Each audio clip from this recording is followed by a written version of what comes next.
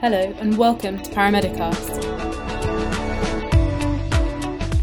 Our guest today is Coco Tang, a paramedic from the US. She's worked globally since 2013 with a huge list of countries in which she has led humanitarian missions and organised medical training. On top of this, Coco has delivered medical aid during conflicts in the Middle East and Ukraine. Coco has specialist credentials as a critical care, community and tactical paramedic, as well as a disease and infection control officer. She now works as a tactical combat casualty care instructor and currently serves as a second lieutenant in the US Army. Coco is currently a senior member of two medical non-governmental organisations, Global Response Management and Global Outreach Doctors. Both operate in multiple countries around the world. It's great to speak to you today, Coco, and welcome to the podcast. Thanks for having me, Poppy.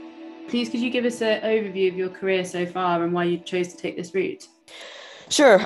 So I started out in undergrad as an emergency medical technician, as an ambulance driver, making house calls with like a volunteer fire department. And then from there, I started working for a paid ambulance service. And then I went overseas to Jordan in the Middle East on the Boren and Fulbright fellowships. And because I was doing some academic research inside the Syrian refugee camps, I got involved with some cross-border medevac service there with like a health department. So it kind of opened my eyes to the whole international humanitarian community, and oh wow, like there's a whole world out there where I can contribute my skills in EMS.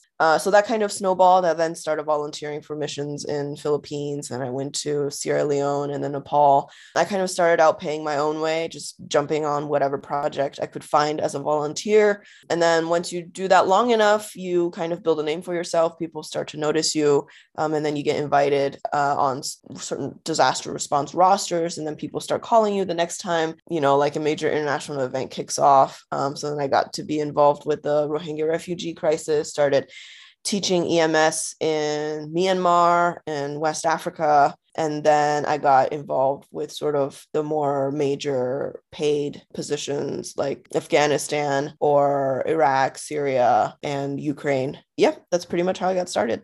What sorts of organizations did you contact to begin with? Were they NGOs? Yeah, so they're mostly, when I started out, I was reaching out to international medical NGOs. Actually, so some of them weren't necessarily even medical NGOs. So for example, the first mission that I kind of put myself out there was with an organization called All Hands Volunteer. They were working in the Philippines right after Typhoon Haiyan hit. And I went there as just like a normal volunteer. It just so happened that during the course of my time there, there were a few medical cases that I helped out at, but it was not like an exclusively medical mission. The other ones, West African Medical Mission, yes, I got involved with that specifically to help with the Ebola crisis, and, like Jordan Health Aid Society. Those were all actual international medical organizations. And also, just to clarify, so this is all civilian. I know that obviously you're in the military at the moment, but none of this were military organizations or military work. Correct. The military is something that only happened in the past year. All of the quote, quote, cool stuff that I've done have been pre-army. So could you kind of give us an overview of what the work was like? Were you kind of based in a hospital, or were you out on the road? Yeah, so every mission was pretty different, I would say. And it just depended on what you went there for and what the environment was like. So, for example, the Philippines, we were, because it wasn't like a medical volunteer, we slept in kind of like bunk situations. In Bangladesh, it was, they gave us the option to stay in a hotel. So I think most of us did that, but we worked out of a clinic that was set up in the tent city in Cox's Bazar, which is where the refugees were. In Congo, we either found like missionary lodging that was left behind, or we found kind of guest houses. And at one point, I think we were staying where like a former UN sort of team had housing left over. In Myanmar, we were staying in hotel/guest houses. In Greece, we rented like a house. So it just really depends. Everywhere has been quite different. But in terms of work environment, that varied significantly. So like in Nepal, for example, I was there after the 2015 earthquake. Most of the places that we went to, like in the rural areas or like in the countryside, they were inaccessible to vehicles because of landslides. So the medical teams had to take, like kind of overland vehicles, get as far as they could, and then hike the rest of the way into a village carrying medical supplies. And then we literally set up camp like in tents and stuff. So we like set up medical camp, and then the next day we would find some kind of courtyard or maybe a intact-ish building to make like an outdoor open clinic that people could come to. In Sierra Leone, my team had like a little house to ourselves, and then we slept on mattresses on the floor, and then we worked out of like a community center where we basically taught locals how to conduct outreach initiatives during Ebola crisis. In Iraq, we stayed with the Iraqi special forces on the front line. So wherever the front line was, we were a few kilometers behind them, and we converted, like taking over former ISIS houses into clinics. I don't know if that answers your question. I know I'm kind of going on a rant now, but it goes to show, what I'm trying to show is every mission was different and unique in terms of where we stayed and where we were. Absolutely. It's a huge range of settings by the sound of it. And, you know, some much more dangerous than others. And as you said, like sometimes you were doing a teaching role, sometimes you were hosting clinic. So you weren't ever kind of out on the ambulance in the way that you would be if you're working back in the US. So I would say most of my overseas engagement have not been kind of ambulance focused. In Iraq, I, obviously worked on an ambulance a few times, but that was helping to transport people to and from the front lines and stuff. But no, by and large, overseas, my role has been more non-ambulance. Were the clinics led by doctors, or were they sort of paramedic led? So again, it just depended. There's like really not a good overall kind of generalization I can give for all of these missions, just because they were so different. But the rescue or EMS teaching side tended to be a lot more paramedic led. And also, so like in Afghanistan, Ukraine, and I want to say Syria, there were a good number of paramedics that work along with us. But usually most of the humanitarian missions tend to have other nurses or doctors or, other medical specialties along with you. One thing that I've heard from paramedics who've worked in humanitarian settings is that sometimes they're seen, so their skills aren't really understood, especially in countries which don't really have paramedics themselves. So I was wondering, did you always feel like your paramedic skills were put to good use, or did you sometimes feel, for example, like a nurse or an extra pair of hands almost? Yeah, so that's a really good question. And I would say that lack of understanding doesn't just extend to other countries. I feel like a lot of, like, even US based, like if you run an NGO, for example, like I had realized working with a lot of these groups is they don't even understand what paramedics do or like where to fit you in. So overseas, obviously, there's hardly a distinction. If I'm talking to a villager and I'm the first healthcare provider they've ever seen in their lives, there's really no distinction on their end. If you're a medic or a doctor or a nurse, they come to you expecting you to resolve the full spectrum of their medical problems, no matter what certification you are. So from that point of view, yes, sometimes I felt like I was being treated as a doctor, and other times, like from their end, there's really no distinction. But for my team members, sometimes it was like, oh, well, I don't know if you're able to do this, but, just show me what you can do. And in the beginning, at least, it felt a little bit more like I had to take more of my skill set and achievement to every mission, like every conversation, and prove that I'm supposed to be there. Like, this is what I bring to the table. But I think that culture's sort of shifted in the last few years from what I can see. Like more missions are calling for paramedics, and a lot of these paid positions are specifically written for paramedics. And that's really cool to see because I think as medics, we have a lot of useful skills that maybe nurses and doctors or in-hospital professionals don't get to apply as much, just from having exposure to like rescue or hazmat or even going to make house calls. Like, you develop a lot of these skills that maybe hospital settings don't give you as much.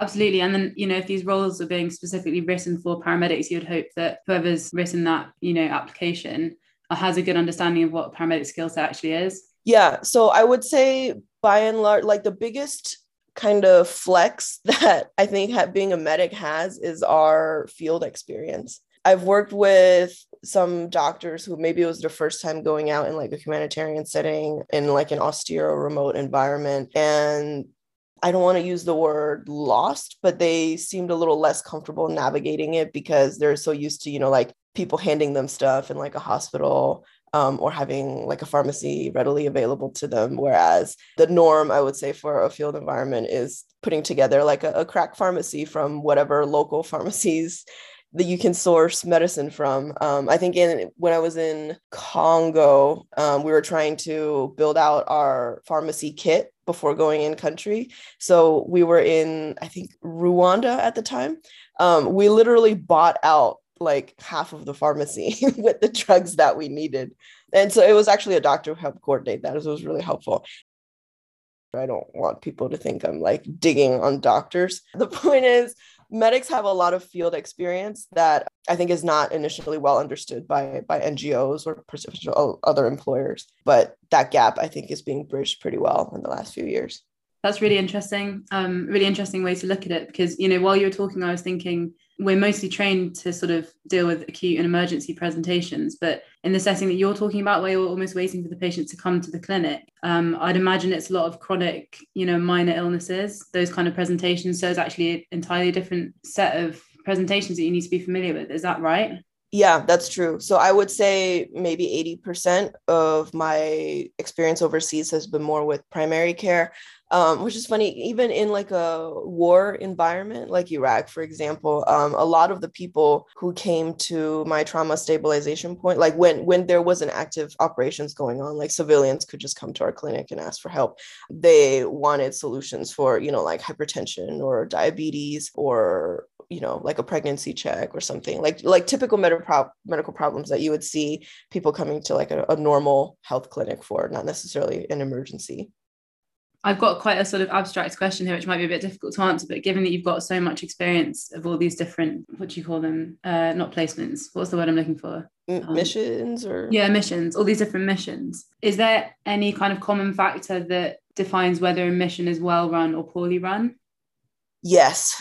So for me, a mission is well run if you have clear objectives on what you want to achieve. So I have noticed, having been in the industry for so long, there's a lot of what's called like disaster tourism or medical tourism, where, and not to diss on those projects, some of them you pay to play, you know, like I pay an organization $3,000 and then I go work in a clinic for a certain amount of time. And some of those do amazing work. And the reason that they've been able to upkeep a project for so long and with like such consistent staff rotation is because they take that money from volunteers. But I've also come across projects where, you know, you pay to play and then you show up and it's like a photo op for you. There's like no real impact that you're making. You know, you show up, you help build an orphanage and you maybe take some vitals, and then that's the extent of your involvement. So I think how well a project is run for me is, what is your purpose there and how good are you at achieving that purpose? Even if you're there for a short term, like you're there for 2 weeks of a much longer project, like I was in one of my missions in Syria, for example. I went to Al Hol for, I think, 3 weeks, but that project had been there much longer than me. And then afterwards, it was still there, like after I left. But I was there specifically for a task list. So I was helping to set up their transfer process, or help set up their transfer process. And then I held an ACLS training course for the hospital or the clinical staff there. ACLS is Advanced Cardiac Life Support. Yeah. Does that answer your question? Yeah, I mean, it's left me thinking whether it's possible to spot this from the outside as a layman, kind of pick up on those signs that might indicate that it's what you call disaster tourism and not such a sort of well-defined NGO with good objectives. Yeah, that's a good question. And I don't know that I have necessarily a good answer for it, because I can't say that I've been involved with a project that I definitely was like, oh, this is clearly disaster tourism and it's dumb. But I've seen them while I was overseas. So one time, so when I was in Nepal responding to the earthquake, we were driving around and then I would see these people in red vests delivering rice, but they would deliver them to a local, like take a picture of like them delivering the rice, handing it off to a local, and then they just kind of left them there. So then the locals sort of took the rice and almost kind of like set up shop, like literally turned it into a shop. So that was really interesting to see. I don't know. And I don't want to like put names or projects out there, frankly, because I don't remember their names, but they definitely exist. So I would just say, if you're looking to join a project that seems sus to you, just do your research. Like, it never hurts to like email the point of contact or call someone and see. Yeah, I think that's really good advice. And just kind of the idea that sounding someone out first, you might, if you have a face-to-face conversation with someone working from the NGO, it might give you a good idea of how developed the project is, how much they've really done their research. Yeah, I mean, it's really only on the development. Sorry, I meant to say it's not really only on the development side that this happens. A lot of times NGOs, like for example, if a disaster pops up somewhere, there's almost like a rush to be first in. And it's to the detriment of some organizations and oftentimes like the host country, because you go there without a clear connection, without a clear mission, and then you're just kind of even standing on a tarmac, twiddling your thumbs with all this rescue supplies, not really sure where to go. Or you do end up somewhere, but it's like not a well-established mission. And so you don't really know what you're doing, and you end up kind of taking away from local resources. So I did see a little bit of that too, actually a lot of it overseas. And that's, I would say, kind of the negative side of this industry. Yeah, I'm sure that a lot of what you just described is going on with Ukraine at the moment. Yeah, there for sure is. Yeah. All right. Well, moving on. So what have been the real highlights of your career so far? Oh, let's see. So for me, instances where someone like a patient that I'm seeing discloses to me that I'm the first ever healthcare provider that they have ever seen in their lives.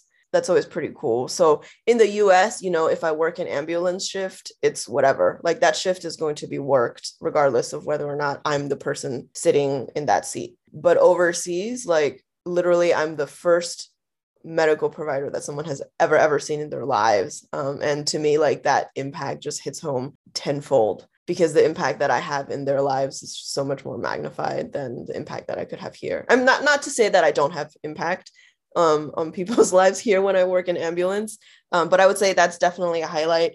And also being able to show compassion to people who maybe have not gotten it in their lives. So I felt this a lot when I was working in the Al Hol refugee camp in Syria. In the annex, in our clinic, we had a lot of patients who were the family members of killed or captured ISIS members. And, like the international community treats them with disdain and hate, but as a healthcare provider, we treat them as like any other patient. And like, that's just, it's normal. And it's not something that you really think about, but I was having a conversation with a friend like that year after I came back, and she was like, oh, how could you even think to be kind to them? Like, you must be so mad, because those were literally the people that could have tried to kill you and your team just 2 years ago.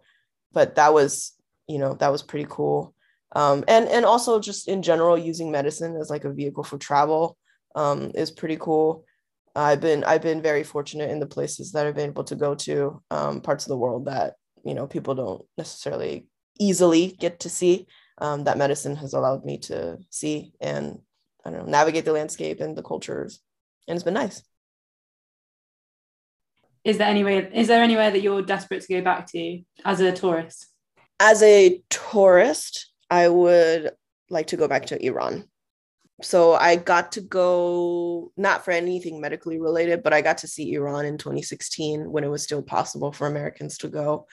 And it was an incredible country. Like, it blew away my expectations, really, and how warm and inviting and open the locals were, and how embracing they were of the fact that I was American. There's just so much like culture and history that gets overshadowed, I feel like, in our cultures because of the news and of politics, that I think people are missing out on. And I wish I had more time to explore more of the country. Just circling back to something you said a moment ago, that you've been for some people the first medical professional they've ever seen. Do you find it difficult to cope with that level of responsibility? Yes and no.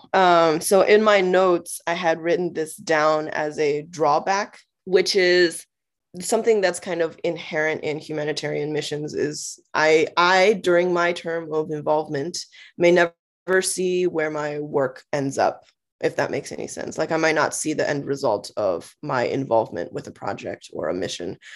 So I call this kind of like the Muzungu effect. Muzungu being, I think, I can't remember, it was with Ethiopia, but they use this word to describe like a foreigner, basically like a white person who comes. And then there's this expectation from locals, especially if it's a country that's received a lot of international aid, that you just pop in, give them money, or you pop in, you build like a hospital, you pop in, you give a project, and then you leave. And then sort of the responsibility of where that money, where the project, where that infrastructure ends up is sort of out of your hands. And after iterations of several NGOs, several teams doing this over many, many years, it becomes this kind of like dependent cycle. I had an interaction overseas where actually multiple interactions overseas where they just expected us to, oh, we'll just take your money and you can leave, bye. And then I straight up had another person ask me, this was while I was doing gender-based violence assessments in South Kivu in Congo, in the DRC. And one family had disclosed to me, basically told me the worst thing that's ever happened to them in their lives, and then asked us what we were going to do for them. Like, are you going to give us out of the situation? Like, how are you going to help us? It's a really hard conversation to have when you're like, oh, like, sorry, there's nothing that I can do for you right now. I can't get you out of the situation because that's not my mission there. My mission there was to collect health data and do assessments. So sorry, out of luck for you. Like, it's a hard thing to say. And that's not unique to that mission. Like you inevitably working in the humanitarian field come across that a lot. There's either too much expectation from you because maybe they see you as like their only possibility for a savior or something, or there's so little expectation of you because of like the historical precedents of people who've set before you just coming and going and coming and going. Does that make sense? It does. And it's just, I mean, I don't think I appreciated before speaking to you how sort of psychologically difficult a lot of this work is. Firstly, what you've just said about how either too much or just too little is expected of you, but also what you were talking about earlier, that you might be treating people who were trying to kill you or your friends years ago or months ago or even days ago. Oh gosh, I don't know how I would cope with that, with those psychological challenges. Yeah, I would say so. One thing that kind of has stuck with me is so also on the mission in Congo, we were interviewing with this young girl. She was, I think, 15 at the time. She came to our clinic, but she was gang raped at age 13. And it was so savage that she developed like a rectal anal fistula. And she was also impregnated by the gang rape. So when the baby tried to deliver it, almost delivered out of her rectum, and she was very traumatized by this and became nonverbal, so her mother had to kind of retell her story to us on her behalf. But that was the question of, well, what are you going to do for us now that we've told you this horrible thing that's happened to my daughter? Like, what is your solution? That was unfortunately outside of the scope of what we were trying to achieve on that mission. So it's stuff like that sticks with you, and it makes you feel supremely like helpless. Like you're so like far removed from where and how these solutions happen. And they might happen, but like months, years down the road, like long after you've left the country or even left the project, that you'll never get to see. And like all these people that you have touch points with, you might never see again. You don't know where they end up. Like the patients that I've treated, especially the ISIS families, I don't know where they ended up. And I treated them knowing that, some of them might never be repatriated. They'll just live as these stateless humans. Some of them might go to prison. Some of them might return to their ISIS families or continue their work and be killed. And I don't know. And that kind of sucks. It does. And I mean, it's bad enough as a paramedic, in the UK or the US, where you drop the patient off at hospital and then you don't really find out what's happened to them.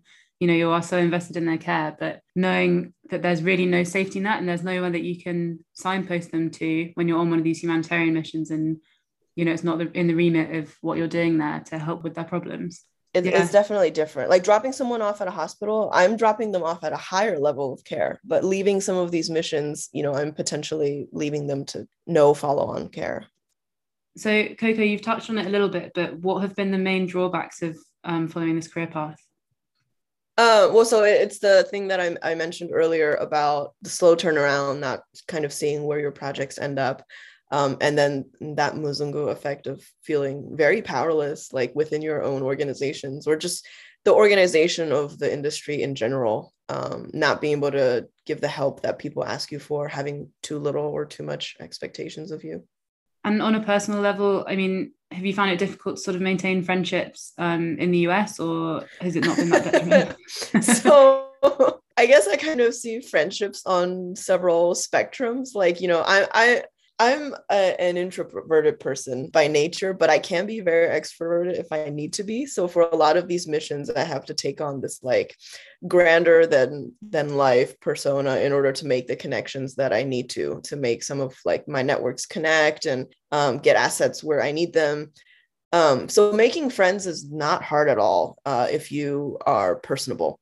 But what I struggle with is once I leave a place, it's kind of like out of sight, out of mind for me. And I think it's just because I'm very sort of like fatigued from travel. If I try to stay in touch with everyone I've ever had contact with in all of my countries, that's would become my full-time job. So Coco, am personally bad about keeping touch with friends that I make overseas or on missions or someplace that I've met them. But I can't say that for everyone.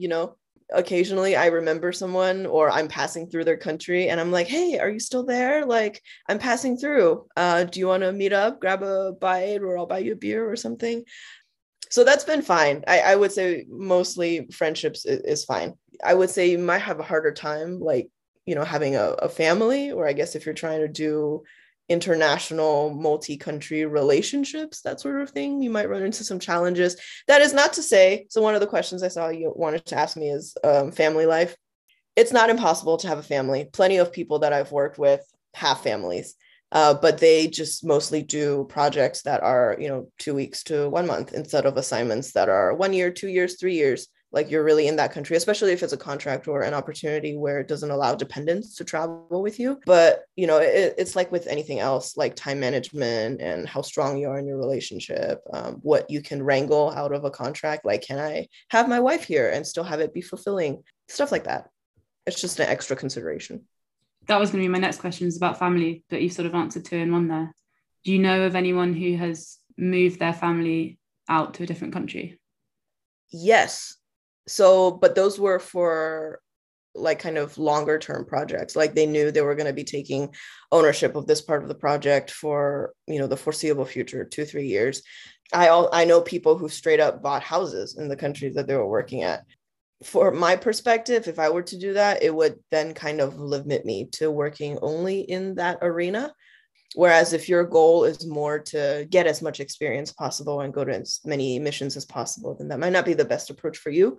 But also in those situations, like, the spouse is also usually involved in some way. So, you'll have like one member of the family is doing management for this NGO and the spouse is teaching, or they're a nurse and they work in the clinic, or they're also helping out with the NGO, but in like a different capacity. So it's like a teamwork kind of thing. And I think that's like the best approach to it, because you don't want to be in a country and have your dependent have nothing to do in like a foreign culture, not speaking the language and having to kind of navigate everything by themselves. Yeah, absolutely.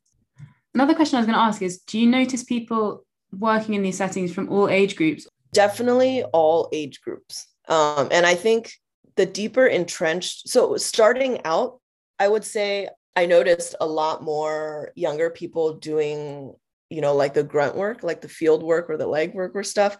But the more I got entrenched in this, like the more I saw, oh, like, you are in your 60s and still doing this. And a lot of like the returning regulars, like people who return to the same missions year after year, they tend to be a little bit older because, they've just had such longevity with the project or like a country. It's like they're project baby or like side baby, I don't know how you would call it, but like they have become so attached to it. Like, this is something that they've built up over the last 10-20 years. But there's like a pretty good mixture. Like, even in some of like the war support that I've done, I've worked with doctors who were like late career, or they retired and they're doing this, or along with people who were like me, like 20, 24, 25. And it was like their first time going out all bright-eyed and like, I'm here to make a difference. So my next question was, so when you're working back in the US, do you notice how your skill set has expanded? I mean, sort of working in these unconventional settings, do you notice any differences in your practice as a medic? Yes, definitely. So since I started doing this, I no longer work in the US, except, like the occasional like novelty projects. So I don't do routine EMS transport in the US anymore is what I'm trying to say. Like occasionally I'll staff an event that requires maybe ALS or something. Or most recently I worked as a medic for Naked and Afraid. So I was out with the cast members in the swamps filming. So yes, there's definitely a larger scope of practice for me overseas. And I don't know if it's my place to sort of comment on the ethics of that, because what I can do overseas a lot of times far exceeds what I can do in the US, especially if I'm working in like a state or under a program with a little more restrictive medical protocol. And that's more from being overseas, like there's less enforcement. So good NGOs or organizations will have very clear cut medical direction or medical protocol that you follow. And if you work a defense contractor, like, absolutely, this is what you fall under. But some of the more nebulous area comes in, like the team you're working with isn't so familiar with your skill set or your scope of practice. And obviously the locals wouldn't know. So that's, kind of an area that it's up to the individual to navigate. I can see how it could go awry if you're like, oh, suddenly I have all this freedom to do whatever the heck I want. Now this is my opportunity to practice the pericardiocentesis, or this is my opportunity to do a finger thoracostomy because I can't do that in the US. Like, that's obviously not the way to do it, but it certainly helped me develop my skills, because how should I put this without it sounding bad? Like being able to accurately give an antibiotic that I normally wouldn't be able to prescribe in the US because it's out of my scope of practice. Like it's that sort of stuff that helps me develop my critical thinking a little bit more, or doing wound care with unconventional items because that's all we have on hand. But in the US, that would not be allowed because those are not technically the correct, items, or performing sutures in a non-sterile environment because, we don't have a sterile environment. It's like stuff like that. That's fascinating and so interesting that there's this emphasis on sort of self-regulation. Yeah, and it goes to your point earlier about how normalizing paramedics is still somewhat of a novelty, like a new thing. So I've still worked with people and teams that they're like, hey, so I don't really know what you guys are capable of doing. So there is a bit of self-advocacy that has to happen.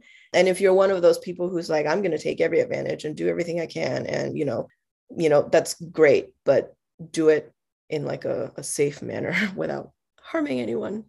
You should go without saying, but yeah. What non-medical skills do you think are vital to working in this sector? Languages has been my biggest one, especially in like the Middle East. So being female, Arabic speaking, it's opened a lot of doors for me, but not even that. So like when I was in Ukraine, I, actively learned Russian, so try and communicate better with the locals. Like everywhere I go, I try to take advantage of like the local resources to practice like my language. I would say that's like the biggest asset, and it's your biggest flex, honestly. If you go to a place and you're the only member of a team that speaks that language, you're a rock star. Like I communicated so much more easily with my Iraqi counterparts just because I could sit by a hookah and chit chat with them and like bullshit about the day. But like the rapport you're able to build through language cannot be understated.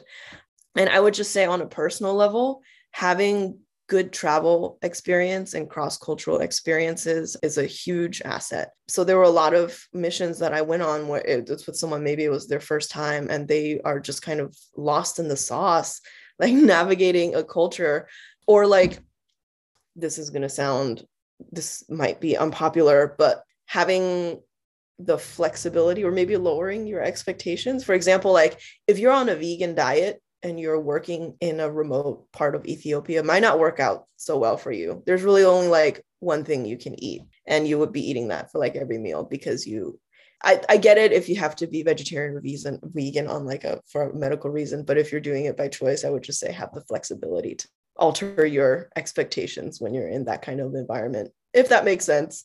Absolutely. So languages and flexibility, golden nuggets, top 2 ways you can. Yeah. And lowering your expectations. So on missions where I got to sleep in a hotel or had a guest house, or like the team had like a lodging, that was great. but on missions where we were camping, where I literally slept on a mattress on the floor, or in cases in Iraq, I slept on a roof on a tarp. Some people are not just like not able to live like that or not comfortable living like that. But, if you go there with no expectations, you can ever only be positively surprised. So on a slightly different tack, what changes do you think are taking place in the pre-hospital humanitarian sector at the moment? I know you said already there's lots of opportunities coming up specifically for paramedics. Yeah. So when I started out, I was getting asked a lot more of what is it that you do? Like, what's your skill set? I haven't really worked with a medic before. But now, especially with these larger organizations that kind of have international chapters, if you will, like medics is written in part of who they call for to be on their rosters or like immediate response teams and stuff like that. So there's definitely a lot of growth from that perspective. And there's also growth in the sense that a lot of these medics are going out and starting similar kind of organizations. So these grassroots organizations are popping up, but then the negative side of that is it's now certain like sectors are becoming oversaturated. And there's a lot of competition, and it leads to people fighting to be first in, and then which leads to what we discussed earlier about disaster tourism. Like, you're there so your organization can get a headline and grab some photos and stuff like that. But it's interesting to see how this industry has developed in the last few years and where it will go. Absolutely. And is there a similar spread of short-term projects and long-term projects, or do you feel like that landscape is changing as well? So that's kind of hard for me to answer because I can't even say that I've been in the industry for super long. Maybe if you interview me again in like 3 or 5 years, I can give you a more definitive answer. But at least right now, there's like a good mix, honestly, between longer term projects and shorter term projects.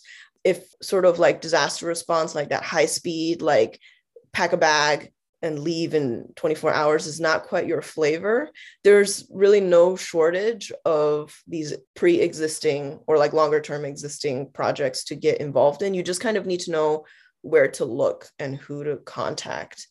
So for example, one organization that I'm involved with, Global Response Management, we have like an ongoing clinical operation in Matamoros, Mexico since like 2019, 2020. And we're always rotating volunteers through there. So we're periodically, we have to staff our rosters, and we're putting like calls for volunteers out there to come and staff the clinic. So, like those are really good places to look if you are wanting to get your feet wet, see how these international organizations work. I think also we've worked out like a way for I don't remember if it was nursing students or medic students to get placement there for credit.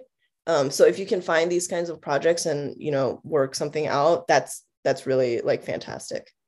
Well, that brings me very nicely on to my final questions. So you've obviously given so much advice already, but are there any further bits of advice you give to paramedics who have an interest in humanitarian medicine? Yes. Number one, back to my point about lowering your expectations, especially when you're starting out, realize that like these high-speed contracts or high-speed work placements come with time, and that comes with experience. So if I'm a project manager, which I have been, and I'm sifting through applications, which I have done, to see who I would be a good addition to my team, I'm not going to select the person who's like fresh out of school, no experience, whatever. But if I have seen that they've volunteered in this project, or they're involved with search and rescue in their home region, or they've done a lot of stuff, but not necessarily in like a paid capacity or like an official mission capacity, but I can show that they can show that they have the initiative to put themselves out there and seek out opportunities. Like, that's the person that I might be like, hey, I'm going to give them a shot. Does that make sense?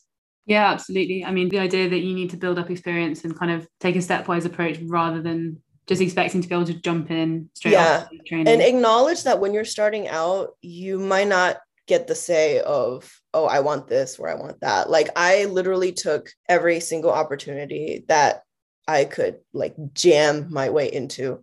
Like, at one point I was literally cold emailing people when I saw on the news like an article about what they were doing in a place, And then I Googled them on LinkedIn or something, or their university email, and I found that contact, and then I emailed it and I was like, hey, this is what I do. This is my experience. Here's my resume and my skill set. Could I join your project? And then that's like literally how I got involved. So to that end, I would say there's really no limits to the value of networking if you're, good about it. Like I kept saying, I've just been very fortunate in being in the right place, meeting the right people at the right time. And it's because of that. Like you get your name out there and you do a good job on one thing, and then that person remembers you. Because, like the international humanitarian medicine, disaster relief, whatever industry is very small and incestuous. So like, if you make a good name for yourself in one place, then some recommendation comes along for you. That goes a long way. But also if you burn yourself because you did a shitty job in one place, that also goes a long way negatively. Yeah. Okay. Well, I was going to ask you, is there anything people should avoid or watch out for? But I think you've already answered that question quite well. Yeah. Don't be a stupid, like gung-ho butthole, basically. Great. Okay. Well, Coco, thank you so much for talking to me today. It's been absolutely fascinating talking to you, and I feel like I could speak for hours. Thank you so much for having me. I really enjoyed this talk. Good. And what's next on the agenda for you? Well, I have to serve out the rest of my military contract, but maybe after that, I'm thinking of having the military pay for medical school. Ooh. We'll see. We'll see where it goes. Like I purposefully did this to step away from medicine for a little bit. I was really burnt out from COVID, not gonna lie. I was really like seeing some third world level BS in a first world country, and a lot of it was from like politics and just like not how things should be. And after a year and a half of that, I was just like, I gotta take a break. Yeah, understandable. I don't think many of our listeners will have worked through COVID, so won't probably have the same insight that you do into the level of burnout that we were seeing amongst medics during that time. Well, that's very fortunate. Like that's very literally okay. I don't know if you have, can I just like say a minute of how I ended up in this situation? Yeah. So I came back from Afghanistan in March, like 2020. And pretty much as soon as I came back, like COVID popped off. And my firm that I was working for went remote right away. So it's not like I needed to be somewhere to show up to an office. So all of a sudden, like I had no home and no place that I needed to go for work. So this company picked me up for COVID work. And then I was in California for 3 weeks. And then I was in Matamoros for a few weeks. And I was in New York for 2 months, and then it was just like bouncing back and forth all over the country. And by and large, I've been doing that, but internationally for like the last few years. But I always had like a place to return to. Doing that in the US, like without any place to return to, meant that between each COVID contract, I had to find a place to stay that was like quarantinable, because I can't, it's kind of a bad look to go from COVID ICU to staying with a bunch of friends and then to another COVID ICU. So it was so exhausting, like renting a car, buying duplicates of multiple things that I owned. Like I have storage units in my home of record state, but it's not practical to, fly there, pick up stuff you need, and then fly to the next place. So I ended up with, I think, like 15 sets of scrubs or something like that. It's unbelievable. And at the end of it, yeah, that sounds. Yeah, I was just like, I was exhausted because I worked my normal like consulting job during the daytime, and then at nighttime I would work COVID. So it was like, I don't know, 20-hour days. Wow. So I did that until February or March 2021 when I joined up. So almost a year and a half. Well, I hope the army is a nice break that you deserve after all this. Well, I don't know about that, but it's definitely been a change of pace, and it's been interesting. So I'll see where it takes me. Great. Oh, that's so kind of you. Thank you very much for doing that. That was a really fascinating conversation. Of course. Thank you so much for having me.